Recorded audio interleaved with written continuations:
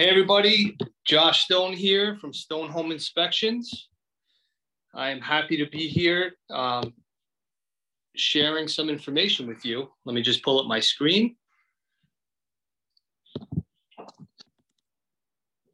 Okay, so tonight we're going to be talking about some tricks of the trade. Again, I'm Joshua Stone, and this is Tricks of the Trade. I am a certified master inspector. I'm here in New York and Connecticut. And you can see my logo there, Stone Home Inspections. That was created by InterNACHI. What I love about InterNACHI is pretty much everything. Ever since I became a home inspector, I've been following their lead. Even today, listening to a webinar by the man himself, Ben Gromyko. So highly recommend, if you're not an InterNACHI member, that you join InterNACHI. They have everything for you, from designing a logo to business cards.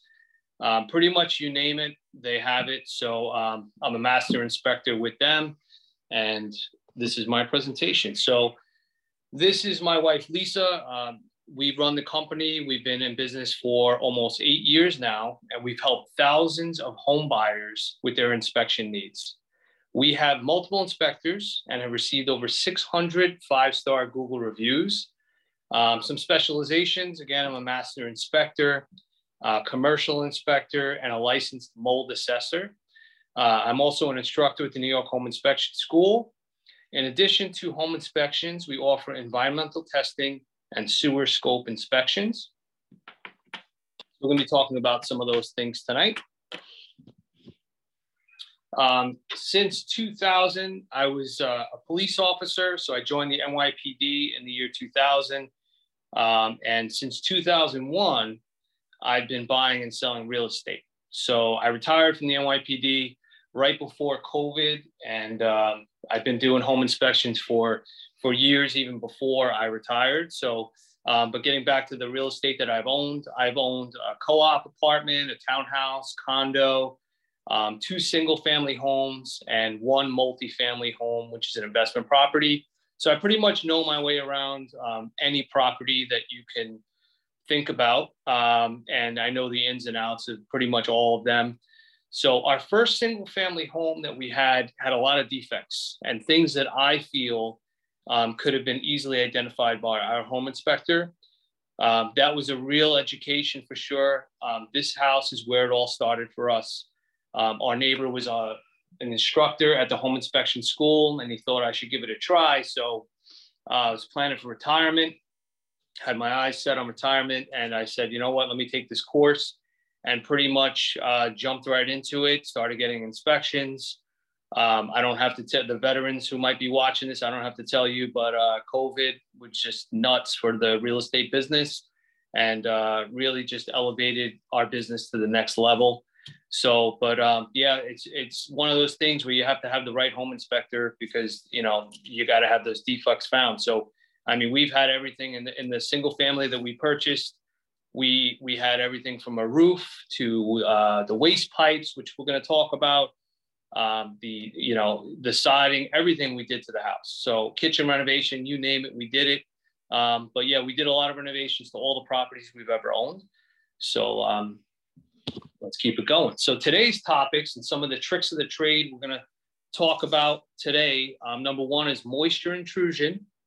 And you can see that wall right there. That's actually my basement. So we had some of our grading done this year. We had a pool installed, so we regraded some of our backyard. We had a little bit of water intrusion that came into the foundation wall, where the concrete was poured. They poured another truckload, and you had a little weak spot in the foundation. So I know firsthand about moisture intrusion. We're going to talk about that. We're also going to talk about mold. As I said before, I'm a licensed mold assessor, and we're going to talk about mold conditions caused by moisture intrusion and improper ventilation in areas such as attics, okay? And lastly, we're going to talk about plumbing. We're going to do the standards of practice really fast, and we're going to talk about some plumbing basics and sewer scope inspections, all right? So the mold, the picture you see of the mold, that's a common occurrence that we see a lot in attics and basements. And so we're going to jump into that a little further. And the plumbing that you can see there is a lead pipe And that's something you have to look out for. So we're going to talk about that as well. Let's keep it going. So let's talk about moisture intrusion first and foremost. So as a home inspector, I mean, that's our job, is to find issues, to find moisture intrusion. The first photo you see here, I was actually called for a mold assessment. So this young lady had some moisture intrusion occurring in her co-op apartment. Her unit was down below. You can see the sliding doors and you see the masonry steps. So in areas like that, where you have masonry and then you might have some living space below it, those are areas to definitely look out for and see if you have any moisture intrusion occurring in those spaces. So, one second. Okay. So those are things you want to look out for.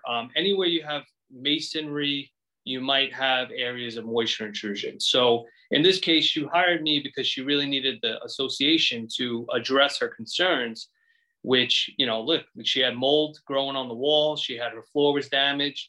And I was able to pinpoint, using some of the tools that we have, exactly where the moisture was coming in from, to give her the information she needed to give to the association so they can repair it. So in the photo number 2, we have some moisture that's been coming through this concrete block wall. We had, you know, some downspouts and gutters that were not discharging far enough away from the house. This is a common occurrence. So for all my veterans out there, I know you see this all the time. You'll see some efflorescence, staining, spalling.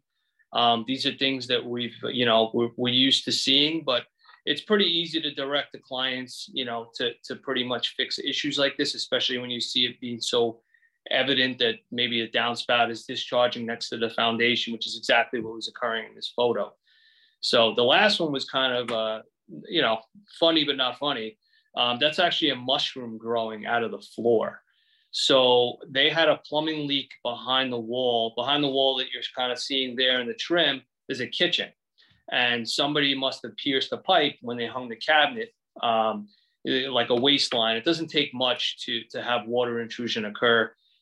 This isn't so much water intrusion occurring that's going to cause an issue from the outside, but this is something obviously that's happening from the inside, right? So they pierced the pipe and it's causing an issue. I've seen this in another place recently where a kitchen renovation was done, and they did pierce the vent stack, which is a wet stack for the plumbing.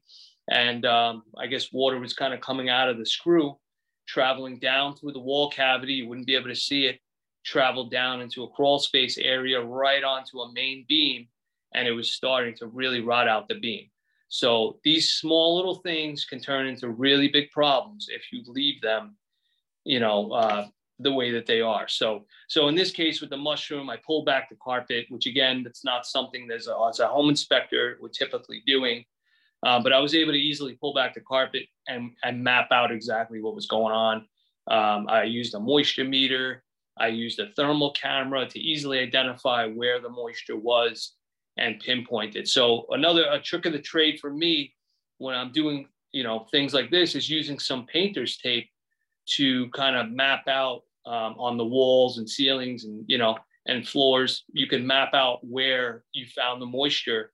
This way, when they call a licensed contractor to come in and make repairs, they know exactly where they're going, what they're looking for. There's no guessing game. And I think it's a really good trick. So I use painter's tape all the time. I use it to mark some outlets or whatever defects I might find. Good thing to keep in your bag is some painter's tape.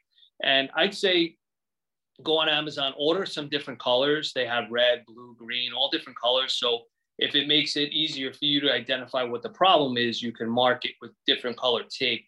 That's definitely a good trick to utilize. So in the photo coming forward here, you see some pooling around the side yard of this house. This is something that, typically you're not going to see if it's nice and sunny or like a dry summer. So we had a pretty dry summer here in New York. And until the end of the summer, fall, we had some heavy rain, and you might be able to pick up on some moisture such as this. So if you go to a property and you see something going on like this, where you see water pooling around the property or around the foundation, see where the water is going. All right, try and track it and see where it's going to.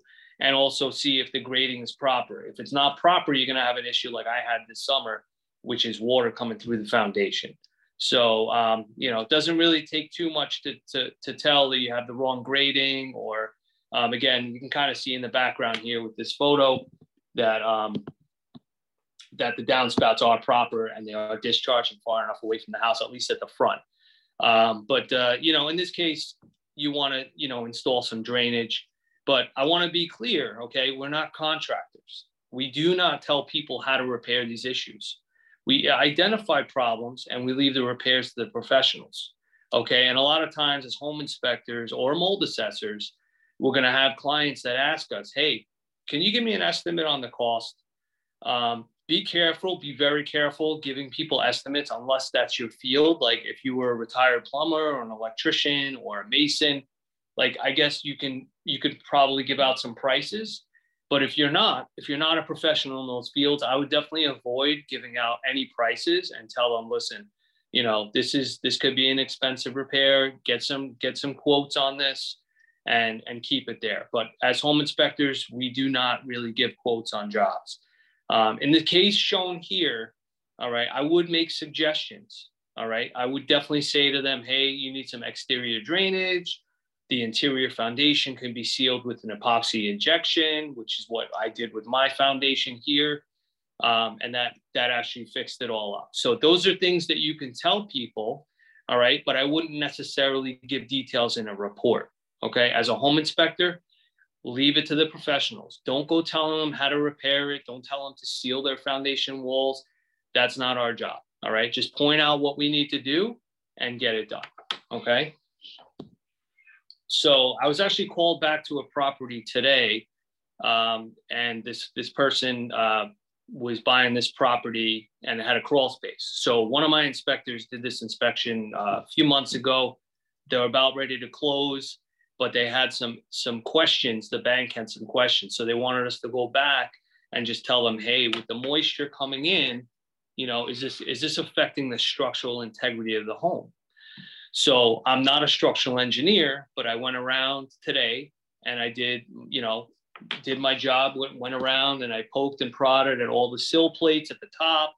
I evaluated all the structure, the foundation to make sure that nothing was cracked and shifted.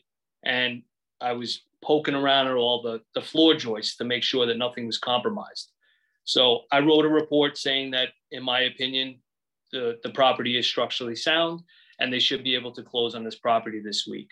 However, I have been in some properties in the past where, a realtor would call me and say, hey, this home inspector found this issue in a crawl space, or can you go, check this out for me?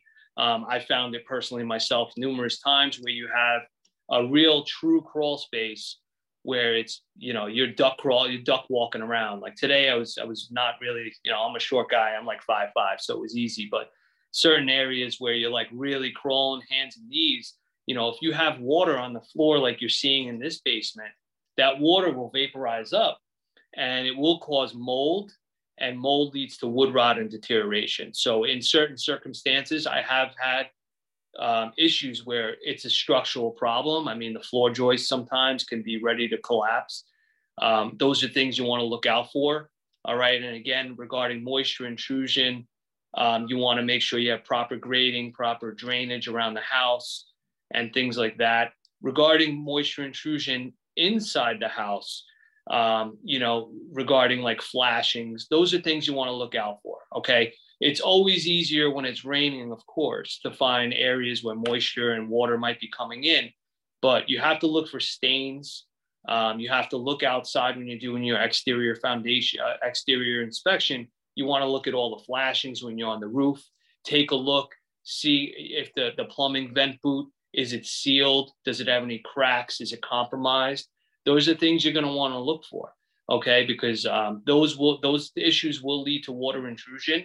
And during dry times, again, you might not notice it, but you will see stains. So typically where water enters the house, you'll always see some sort of issue regarding that. So one thing I do see a lot is sump pumps. So talking about sump pumps, I feel like a lot of contractors, I mean, I could be wrong, but it's just my feeling that I feel like a lot of contractors, when you tell them you're getting moisture intrusion inside the house, they're going to want to solve the issue from the inside out. But in my opinion, you want to solve the issue from the outside in. Okay. Again, looking at this photo on the left of the sump pump, you want to check those downspouts. Look for splash pads. Okay. Make sure you have proper grading, no cracks in the foundation. Those are all things that you could potentially fix from the outside, right? Make sure your gutters are nice and clean, right? If you have any like basement staircases that might have a catch basin or, like a grating at the bottom to catch any water, you want to make sure that that's clear. Check and see where that water is going. Is it going anywhere, or is it just going to fill up like a bucket? All right, because those are issues that can cause water intrusion to basements. But I find a lot of times people are very quick to solve the issue from the inside out, which can open up some other issues, right? When you're making a hole in your foundation, you can have radon gas coming into the house, right? Like this sump pump, for example, it was completely dry. I didn't see any signs of water in there. And, in my opinion, that could allow like radon gas to come in. So not to mention, I mean, you have an open pit as well. So someone could possibly like trip on that if they have a power outage. But one thing I do see a lot is that the contractors, plumbers, they're discharging these sump pumps into the municipal or septic systems. They're not really designed for that. And a lot of times they're not allowed to do that. Okay. So you want to have those sump pumps discharging outside of the house. They should not be going into your municipal waste lines, or definitely not a septic system. You overwhelm it. So definitely something to look for and call out if you see it. In addition to that, I mean, if you have a sewer backup and you don't have a proper check valve, then you could potentially have sewage coming right back at you and filling up your sump pump. So that's not something you want for sure. In addition to that, when you see sump pumps, I always recommend, unless they have a standby generator, that they have a battery backup system. This way, in case there is any moisture, water intrusion during a heavy storm and a power outage, that it's going to continue to run.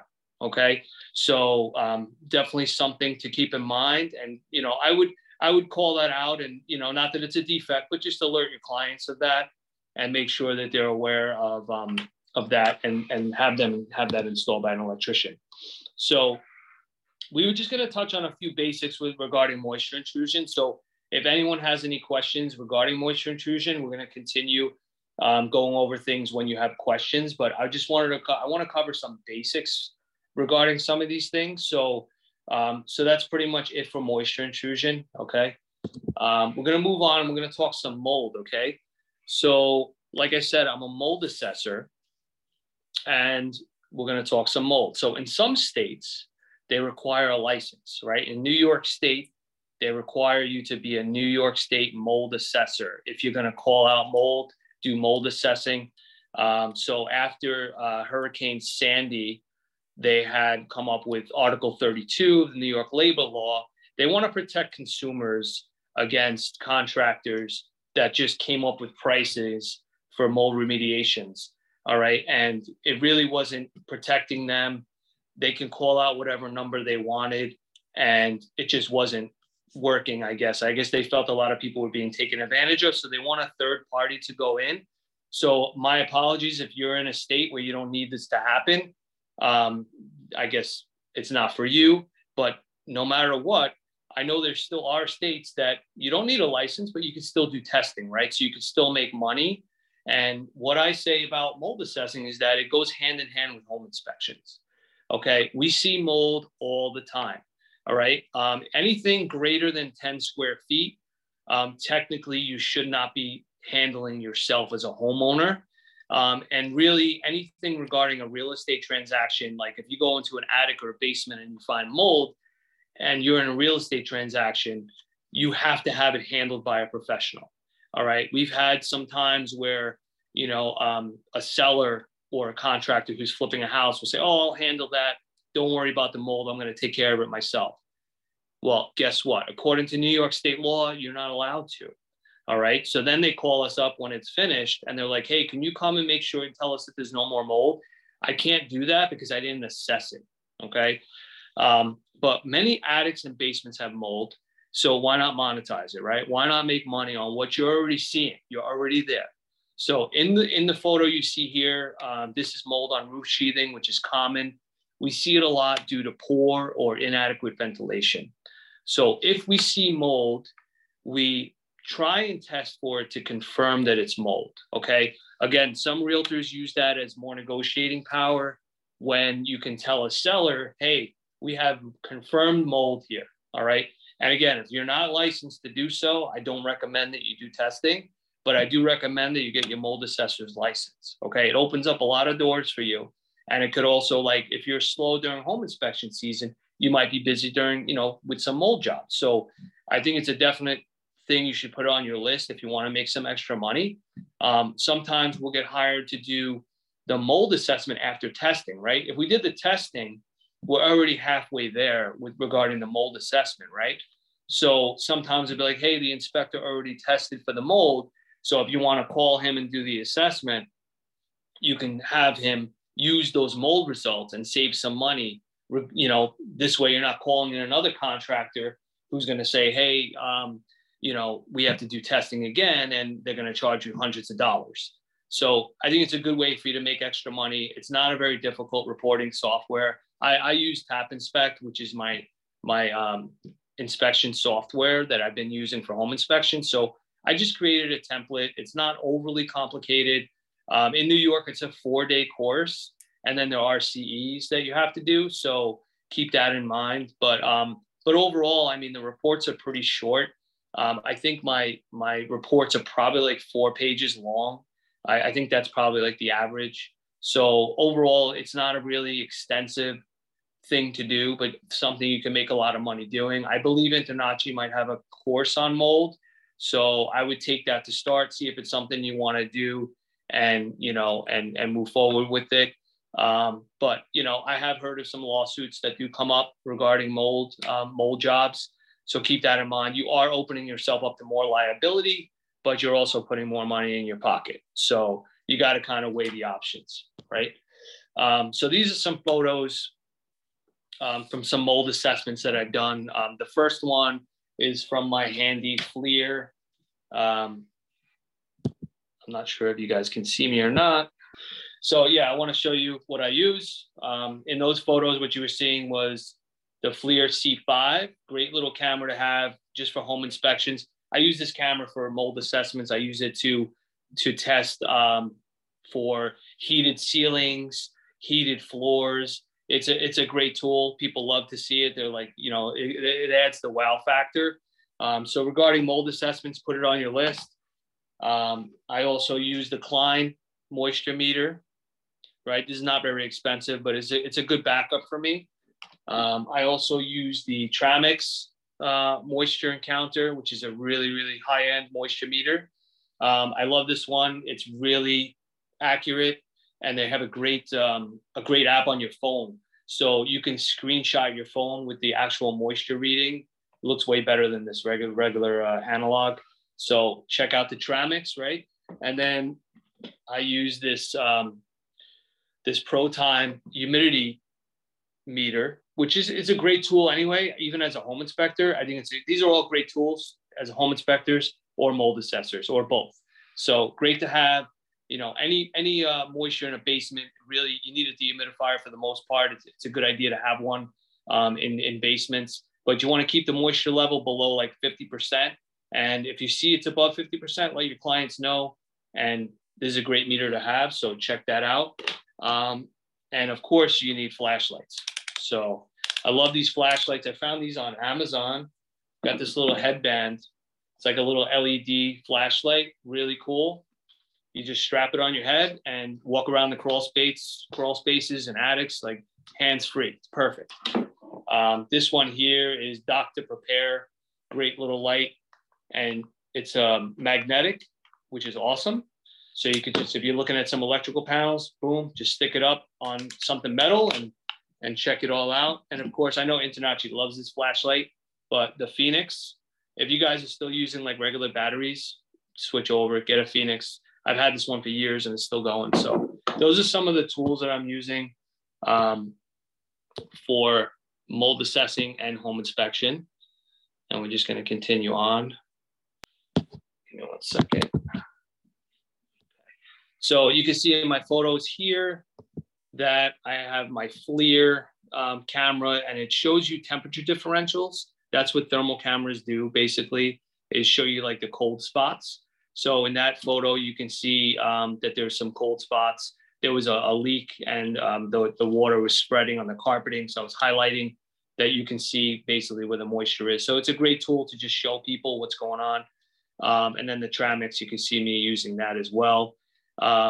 The photo to the right with the blue walls, that was a mold assessment I was called to do. And, you know, whenever I see this, like in someone's bedroom, it always makes me like crazy because people are sleeping with this, right? So I had a client call me and, you know, they said, hey, we have a mold condition in one of our bedrooms. So this property was, I mean, sloped down towards the house big time. Like to even put drainage there would be really difficult. You probably would have to excavate and then maybe put some retaining walls in order to properly grade it. But they had moisture intrusion occurring at the back of their house to the point where they had mold growing all over the walls, the carpeting, the furniture. And they noticed it because their child was sleeping in the bed and they had mold. They noticed mold was on their sheets and on their pillowcase. So imagine that you're sleeping with that. And that's why it's so important. Our job is so important as home inspectors to find these things, because people are sleeping in these areas. People are living in these areas, and mold can be health hazards. You know, it can cause asthma. Some bad molds can cause cancers. So it's really important. You know, I know it's beyond the SOPs that we move furniture, but if you can peek behind furniture and get a really good look, especially when you have those areas and those houses where everything's kind of sloped towards the house, or you could tell there's going to be an issue, take the extra steps. Try and find this stuff. You know, I mean, it's not only, you know, for people's financial reasons, but for the health reasons, right? And of course, you know, once people pull out their furniture, right, they're going to be calling you months later when they close and say, hey, you missed all this mold all over the wall, right? So we can't see behind furniture. We can't see behind walls, but just do your best, especially when you see those areas where you think moisture intrusion may occur, because when moisture intrusion occurs, this is the result, okay? And you definitely don't want to live like this, okay? So moisture mapping and mold sampling. So in the photo that you're seeing here, that was actually someone's vacation home, and they were not around for like a month. Their hot water heater went and basically created like a rainforest effect in this house. The entire house was covered with mold. I mean, look at the drooping ceiling fan. It's like the saddest one I've ever seen. But you have mold all over the ceilings, cabinets, the floors were buckled, the crawl space was filled with mold. It was a disaster. So in that case, again, you don't really have to do moisture mapping, but you have to do, you know, you have to come up with a report. All right. And that's what mold assessors do. So essentially what we do is we're called to a mold job, and we have to evaluate and find out, hey, this is the cause. This is what it's going to take to remediate it. And this is what we think the repair is going to be to get everything back in order. Okay. And then we go back after the job is done. We go back for what's called clearance. Okay. So what you see here in the other photo on the right is my mold testing kit. So it's an air pump that I use, little air canisters. It traps the mold spores in there, and we send it off to the lab. And we find out if we have elevated mold in the air, or we have normal levels. Whatever it is, we're able to detect the kind of mold and the amount of mold. Okay. There are certain areas that you don't want to use the air pump. Okay. You want to use the air pump in like conditioned spaces. You don't use it in attics. You don't use it in crawl spaces. Anywhere that it's ventilated, you don't use it, right? If you have a ventilated crawl space, don't use it. If it's not vented, you can use it. But for the most part, when we're dealing with attic mold, we're doing surface samples, which is basically like, you know, a sticky tape. And you just take a sample, put it back in the sealed container, and ship it off to the lab. And that confirms whether you have mold or not. All right. I did briefly talk about moisture mapping. which is what you do. Like if you have like a leak or something, you want to kind of map out where the problem is. If you're having like a flashing issue, then again, you want to try and pinpoint where it's coming from. So it makes it easy for the contractors to make their repair. Of course, before the remediation occurs, you want to have everything fixed so it doesn't come back. All right. Let's move on. Okay, so again, we could address some of the mold things, the mold issues or questions at the end. In the meantime, we'll just keep going. We're going to talk about some basic plumbing, okay? And I'm talking about, just a basic plumbing inspection. If you tuned in and you thought I was going to get into things beyond the standards of practice, that's not what I'm doing here, all right? My motto is keep it simple, and that's what we're going to do. So we're going to talk about just some basics to look for. All right. So the first thing is the waste trap, which you see there at the top, which is sometimes you'll see that, sometimes you won't. Some municipalities don't require waste traps. They're allowed to put cleanouts outside. A lot of plumbers like cleanouts versus traps because traps cause a lot of debris and a lot of solids to get trapped. All right. But what a sewer trap does is it keeps the gases out of the house. Okay, if it keeps a little pocket, a little bit of water, like the illustration at the top with the S trap and the P trap, you see a little bit of water sits in there, and that keeps the sewer gases out from coming into the house. So that's something you definitely want to look at. The picture below, we briefly spoke about lead water mains. So the bottom line is you want to identify the mains, okay? You want to look at the water main and the waste main. That's number one. You always want to document that, and you want to be able to have that in photos. So I say always identify it, take lots of photos.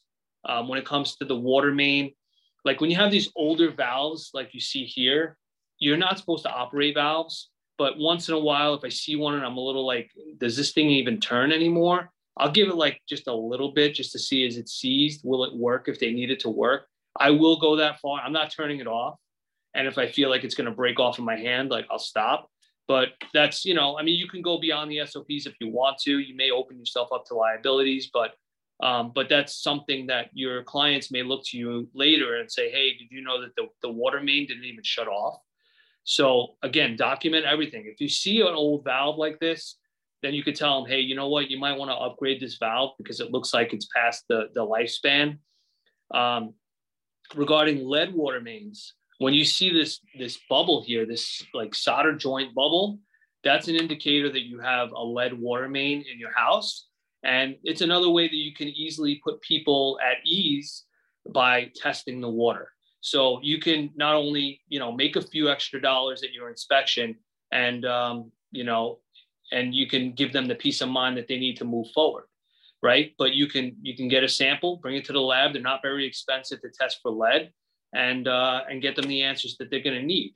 All right. Because the minute you mention something as severe as or health hazardous like lead, people get a little crazy. And I don't blame them. It's a health hazard. So also look out for galvanized pipes and poor plumbing installations. All right. Also check those sewer caps. Are they loose or are they pretty secure? All right. If you guys don't know what galvanized pipes are, I have an illustration right there where you can kind of see it. And you'll see them kind of rusting, like a rust color in certain areas. But galvanized pipes can corrode from the inside out. So whether it's a water line or a waste line, it can become a slow line. Okay, so keep that in mind and take lots of photos. The top picture, S-trap versus P-trap, what you're seeing there is the S-trap on the left. And that's something that you'll come across quite often. I see this so many times in like houses that have been flipped for profit. And that's something that a lot of people don't know is a problem, right? The S-trap, the water can siphon out. So all that water you see sitting in the trap can actually siphon out. And then you're left with no water in the trap, which can let the sewer gases travel through the drain into the house. So you may get some unpleasant odors. Some people, maybe they got sick from that. But that's something you want to look for and document. P-traps is what you're looking for. So you need ventilation in order for plumbing fixtures to work properly. Okay, so that's something you want to look for. Call it out when you see it and cover yourself. So regarding some of the plumbing basics, this is a standards of practice. I took it right off Internachi's website. Okay. And you can see regarding home inspection in general, there's so much we're not responsible for, but there still is a lot that we are responsible for. So let's just keep it simple. Let's go through the standards of practice really fast, because this is what our baseline is, right? So again, you want to look for the water main, shut-off valve, fuel shut-off. You want to look for any water-based heating equipment. You want to look for those TPR valves. You're looking at hot water heaters, interior water supply, fixtures, faucets by running the water. Toilets, you want to make sure that they all flush properly and they're not making any funny gurgling noises or anything like that. Sinks, tubs, showers are functional for drainage. You want to look at the drain, the waste, the vent system, drainage sump pumps with accessible float. So if you do see one with a float, I test the float and make sure that the water is going out of the sump. I'll definitely test it. So the inspector shall describe whether the water supply is public or private based on observed evidence, the location of the main water supply shut-off valve. So where is it? Some inspectors will tag it. I haven't gotten that fancy yet where I have my own tags, but that's something you can consider doing. I think it's a pretty good business practice, to be honest with you. The location of the main fuel supply shut-off, the location of any fuel storage system, and the capacity of the water heating equipment if labeled. The inspector shall report as in need of a correction, deficiencies in the water supply by viewing the functional flow in two fixtures operated simultaneously. So you want to run multiple fixtures at the same time. Don't just go turn it on one sink. I'll turn on, a sink, I'll flush the toilet, I'll turn on the tub all at the same time to see, is there a significant drop in pressure? I'll go and keep the cold water on one fixture, and then go check a different side of the house and test out another set of fixtures and see, is there anything dropping off, right? That could indicate some problems. That could indicate maybe galvanized pipes, things of that nature. So that's something you want to think about. Deficiencies in the installation of hot and cold water faucets. I did have that be an issue for me once, where a client was very unhappy. I mean, the inspection went great, but they called me and said, hey, we're unhappy that you didn't call out that this water faucet, the cold was on the hot side. And so from now on, what I do is, another trick of the trade is, I have a meat thermometer and I go to the hot side of all the fixtures that I'm testing, and I will document that you see hot water coming out. I'll literally take a photo of almost every fixture with the hot water coming out. This way, if they call me and say that I messed up, I have the documentation in front of me. So it's all a learning experience. You will find things that occur to you, that clients that have different, things that they said that you missed, or whatever the case may be. And you know what? From then on, you create a system, and that system will help you in the future. Protect yourself and give the clients what they need to make sure that they're getting what they paid for. All right. Again, you want to look for you want to call out any active plumbing leaks that were observed during your inspection, toilets damaged, or loose connections to the floor. Okay. The inspector is not required to light or ignite pilot flames. So you're not turning on any hot water heaters that are not already on and ready to go. Measure the capacity, temperature, age, life expectancy, or adequacy of the water heater. I do, however, call out if I feel it's too hot when I test it with the thermometer. If it's too hot and I think it's going to scold somebody, I will call it out and I'll put it in the report to reduce it to anywhere from 130 to 140 degrees. That's how I do it. Inspect the interior flues or chimneys, combustion air systems, water softeners or filtering systems, well pumps or tanks, safety or shutoff valves, floor drains, lawn sprinklers, and fire sprinklers. So although we're not required to, I think that if you're not reporting on these things, people are not going to be happy. The one thing that I will say definitely we're not doing is a fire sprinkler system. All right. You're not going to test that and make sure that water is going throughout your building. So you're going to, I would check a gauge. Like if there's a pressure gauge, I would take a photo of the fire sprinkler system pressure gauge. And I would also call out that they have it evaluated by a licensed fire sprinkler specialist. And this way it covers you. Hey, I didn't inspect it, but I recommend you have so-and-so do it in case of emergency, okay? So determine the exact flow rate, volume, pressure, temperature, or adequacy of water supply. You're not doing the exact flow rate, but you're looking for 4 to 5 gallons per minute, right? If you're not getting a proper flow, it's pretty easy to spot, you know. Determine the water quality, potability, or reliability of a water supply or source. Open seal plumbing access panels, inspect closed washing machines or their connections, operate any valve, test shower pans, tub and shower surrounds or enclosures for leakage or functional overflow protection. So you're not overflowing a tub to see if the overflow works, but you are, of course, running all the fixtures to make sure nothing leaks. Evaluate the compliance with conservation, energy, or building standards. Let's skip that. Determine the effectiveness of the anti-siphon, backflow prevention, or drain stop devices. Determine whether there are sufficient cleanouts for the effective cleaning of drains. Evaluate the fuel storage tanks or systems. Inspect wastewater treatment systems. Inspect water treatment systems or water filters. Inspect water storage tanks, pressure pumps, or bladder tanks. Evaluate wait time to obtain hot water at fixtures. Sorry, I got cut off, but yeah, regarding that, I mean, if you look at what you're not required to do, there's a lot you're not required to do, but you really want to try and do that. We do work with some other professionals that we recommend that will inspect some of these things like water softeners, you know, well equipment, which we're doing a basic inspection. But the beauty of what we do nowadays is that all our reporting software pretty much like it's set up that, you know, you can have it in your template that it's there and that you did inspect it or you did inspect it and it's above the standards of practice. So essentially like, yeah, I checked it, but I make no warranties about it because it's beyond what I'm supposed to do. So I kind of did it as a courtesy. That's what we're saying around and about, right? But the beauty of it is that most of what we need to check, and I mean, pretty much everyone's software that I've ever seen covers the standards of practice that we're required to check, and then some. Okay.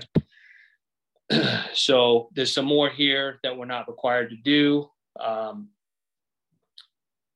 And not too much though. Yeah, we're not looking for gas or fuel leaks, things like that. I see a lot of inspectors, you know, posting up that they found like polybutylene or similar plastic piping. I personally have never seen it.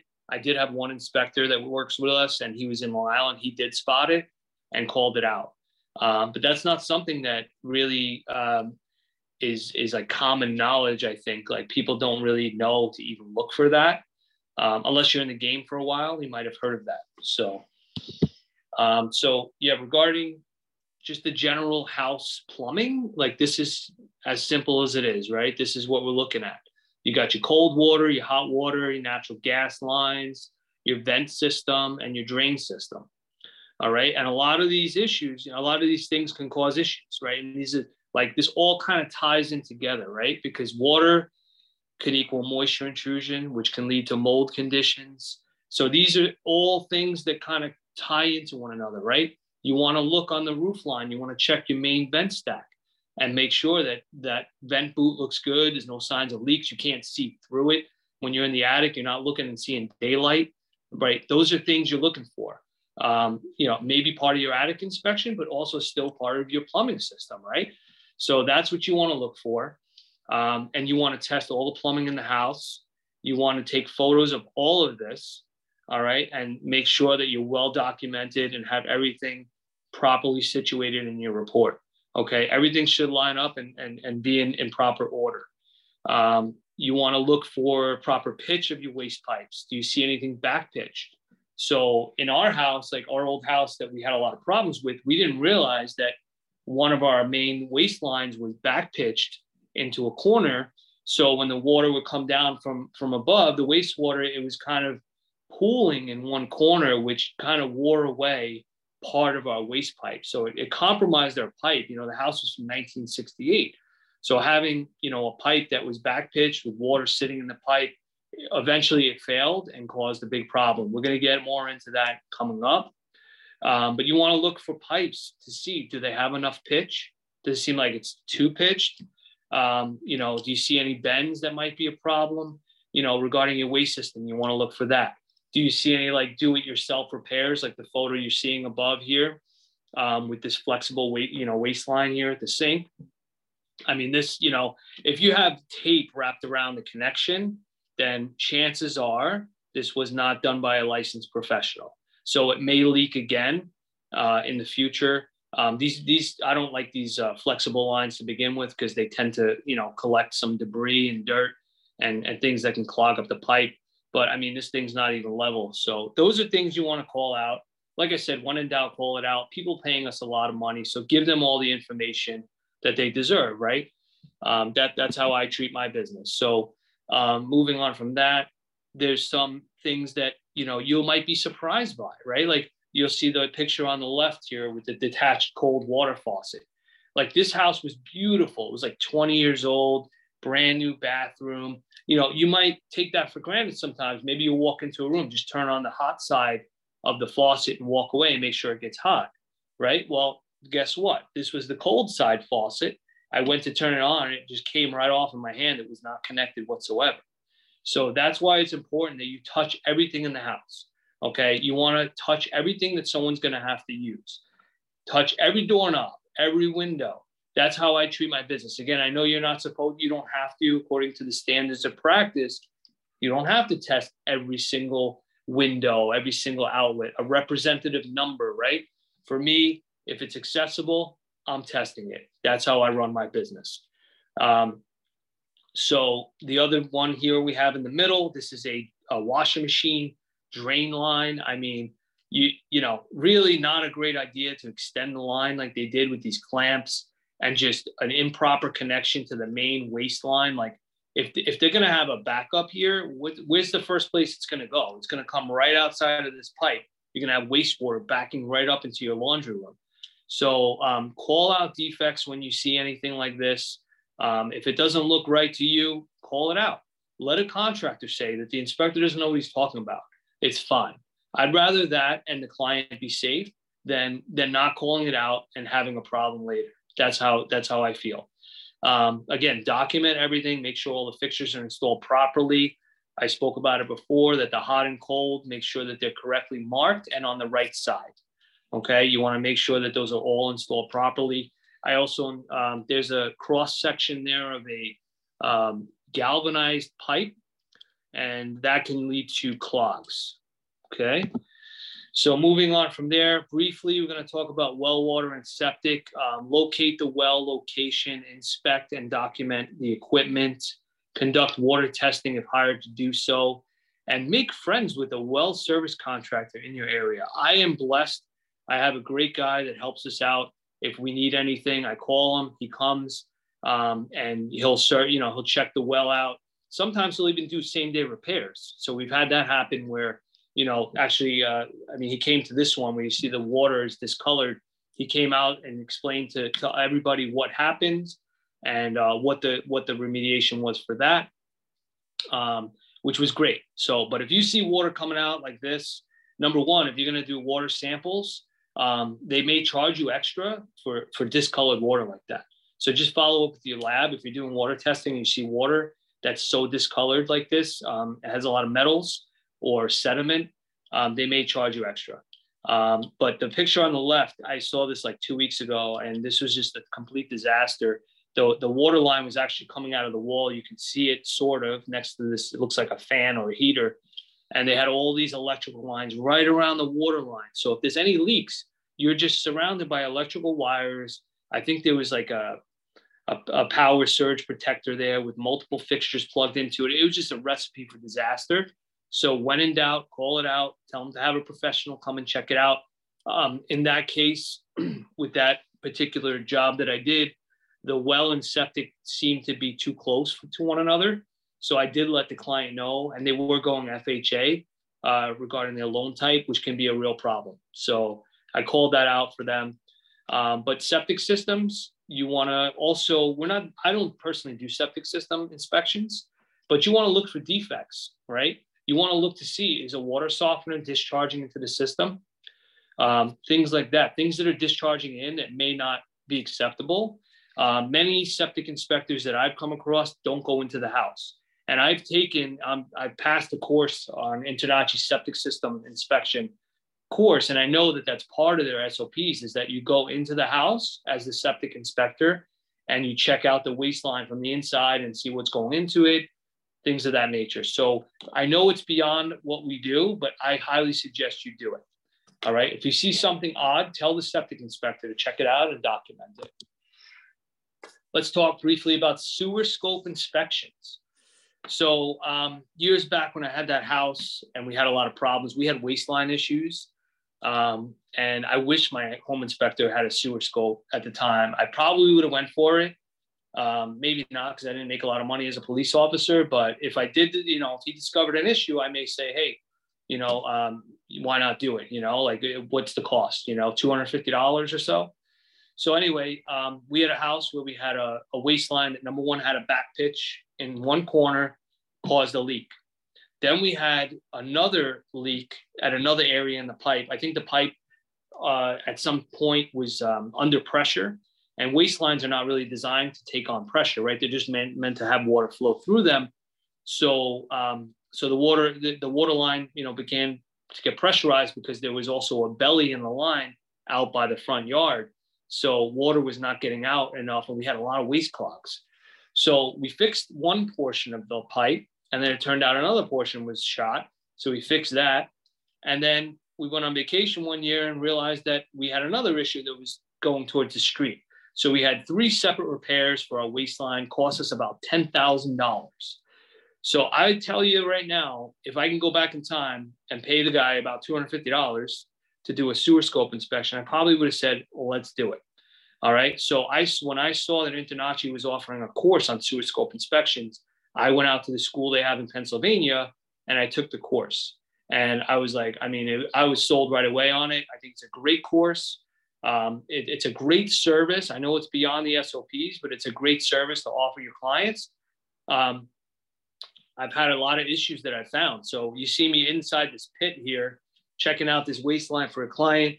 There was sitting water inside this waste pit. So I was like, yeah, I have sitting water in there. It might be, if it's wastewater, it could be a leak somewhere. Let's check the line out. That one, thankfully, it was just a good photo op for me. There was nothing really going on with their waste pipe. So they were happy. It was actually groundwater that was sitting there. So they need a sump pump to get that groundwater out. The second picture you have here, this was a house I did. It was a flip. And the house was beautiful. It was a multifamily investment property. Someone was ready to buy it. I noticed that the sewer trap caps were loose. And I said, you know what? I think we should check this pipe out, because usually people leave it loose if there's a problem. I know that firsthand from my experience. So when your sewer trap caps are loose, that might indicate they're trying to relieve some pressure, or if the wastewater backs up, it's going to back up there instead of somewhere else in the house. So as soon as I put the sewer scope in the line, 22 feet out right by the street, you can see that pipe is compromised, right? It's pretty much collapsed, and they're going to need a significant repair. The pipe all the way to the right is what it should look like, nice and clear. All your wastewater is going to go right out, and that's what you want to look for. I had one other client that called me, and they were just looking for advice, because before I started doing the sewer scope inspections, they bought a house that I inspected, and it was a flip. The owner of the house covered up the sewer traps. I couldn't even see it. I think he had a refrigerator on top of it. And it turned out that the sewer line was compromised about 17 feet out into the street in a main intersection. The sewer line was like 15 feet down in the ground. They were going to have to hire police officers to direct traffic around this work. It was going to run them about $50,000 to $60,000. So just think about that. Think about how crippling that could be for your budget if you have something like that happen to you. That's why I highly suggest you get involved in this, and you can make great money doing it. I don't do it every day, but I do, a few a month, and it's a great add-on. And I feel so good for my clients knowing that they have that service and they have that waste pipe checked, because this happened to me firsthand. All right. This is the camera that I love. I originally bought, it's a camera called the Seacon, and it cost like $3,500. I loved it. It was a little heavy and a little bulky, and I had to plug it in. So I found this one that a friend of mine, Briarwood Home Inspections, in Baltimore. He told me about it. The Scout 3, love it. It's wireless, has a great screen, very lightweight, and it's perfect. So I've been using this camera. I highly recommend it. It's on inspectorcams.com, I believe. I believe there's an Antonacci discount. So check that one out. But that's my go-to camera. And pretty much to wrap up, the reason why I do what I do is for my beautiful family here, my wife, Lisa, who helps me run this company and this crazy family we have, and my kids. And I do everything for them. And, you know, and we treat all our clients like we treat them as family, right? So that's why our slogan is, for your protection, get a Stone home inspection. And at this time, I'd like to offer anyone, if they had any questions, I'd be more than happy to take them. First live webinar, soaking up. Okay. So do I recommend GFCI receptacles for sump pumps? Absolutely. I highly recommend GFCI receptacles around anywhere you have water source. You pretty much need to have a GFCI outlet. Again, what I say with everything is, when in doubt, call it out. If you think you need a GFCI outlet there, call it out. I'd rather have one than not have it. So that's how I treat my business. Thank you for the question. I know there's some more questions out there.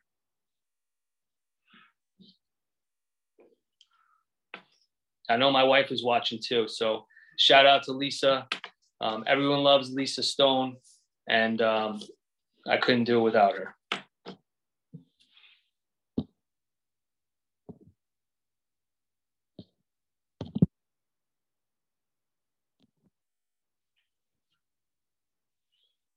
Okay, so Charles is asking us a question.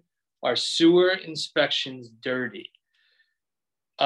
Yes and no. So the ones that I've come across are not really that bad. You know, you are pulling out, you know, you're going into a line with your camera, and, you know, what I do is, as soon as I'm pulling back out, I have a shop towel, like those disposable shop towels, and I have a sanitized wipe. I usually keep a few of them depending on how far down I'm going. And then just as I'm pulling out, I'm wiping it and then sanitizing it at the same time. So it's really not bad. I put some gloves on and you're good. When I was at Antonacci, it was hysterical because the instructor was using his camera in a live line. So it was actually the line that they use for the waistline that the school uses. And he was pulling it out with nothing, no towels, absolutely nothing. So I backed away extremely fast on that one. I have another question. How much is an add-on charge for a sewer scope inspection? Good question, Reed. I charge $250 for an add-on on site. Sometimes people call and they see that we do it online, so they'll call us and they'll ask for that like upfront, and we do charge more. If I'm going there just for that, I have to make more money. But as Ben Gromiko has taught all of us, if you're going to do a service, try and bundle as much as possible and make as much money as possible on each job. So let's see. Rob Cologne. How do you know if a roof is unsafe to get on before you step on it? You really don't know. And you're not required to get on a roof, Mr. Cologne. So keep that in mind. You are not required to get on a roof. And also Jonathan Reynard, in a hot, humid climate, is it best to have the vapor retardant side against the subfloor or facing the ground in the crawl space? Good question. So you always want to have the vapor barrier facing the finished space. All right. It's also a flammable. It tends to be flammable. If you read the vapor barrier side of insulation, it says to not keep it face out because it is flammable. So you want to, if you have like a very moist area, that's why you have a vapor barrier, a thick plastic that you'll cover up the dirt with.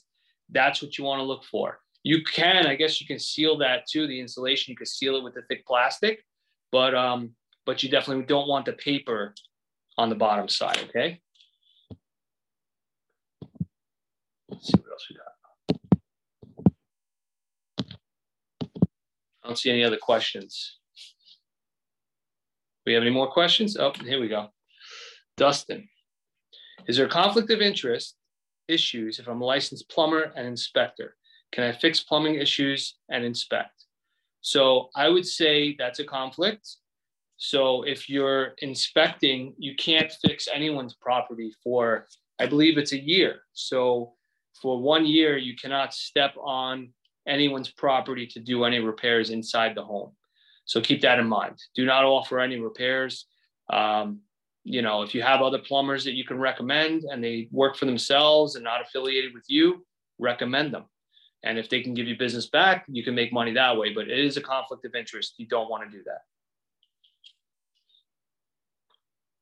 And some people, speaking of conflict of interest, some people have said, isn't it a conflict of interest for you to do a mold assessment or mold testing, or recommend that you do that because you're going to make extra money on people, when it comes time for that work to be done. But in my opinion, you're doing a service for them. You're looking out for their best interest. It's not about the money. I guess for some, maybe it is a conflict. For me, it's not. So integrity is everything. Let me see what I got here. All right. So as a licensed home inspector, how much can I share with my real estate clients? As a licensed home inspector and real estate agent, how much can I share with my real estate clients? I don't know how to answer that question. I think that that's totally up to you. And maybe you want to talk to a lawyer about that as to what you want to talk to them about. But your client's hiring you. So you want to, tell the client everything they need to know. And hopefully they trust their realtor that they want the realtor to know everything as well. But you have to check with the client and make sure that they're comfortable with that. Okay. Also, we have, yes, it will be recorded and hopefully you love what you see here. So what other questions can I answer?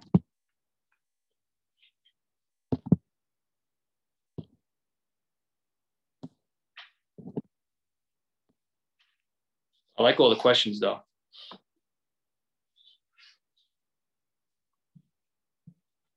You're very welcome, Dustin. You guys, you're very welcome. Hopefully I'll be back for another one.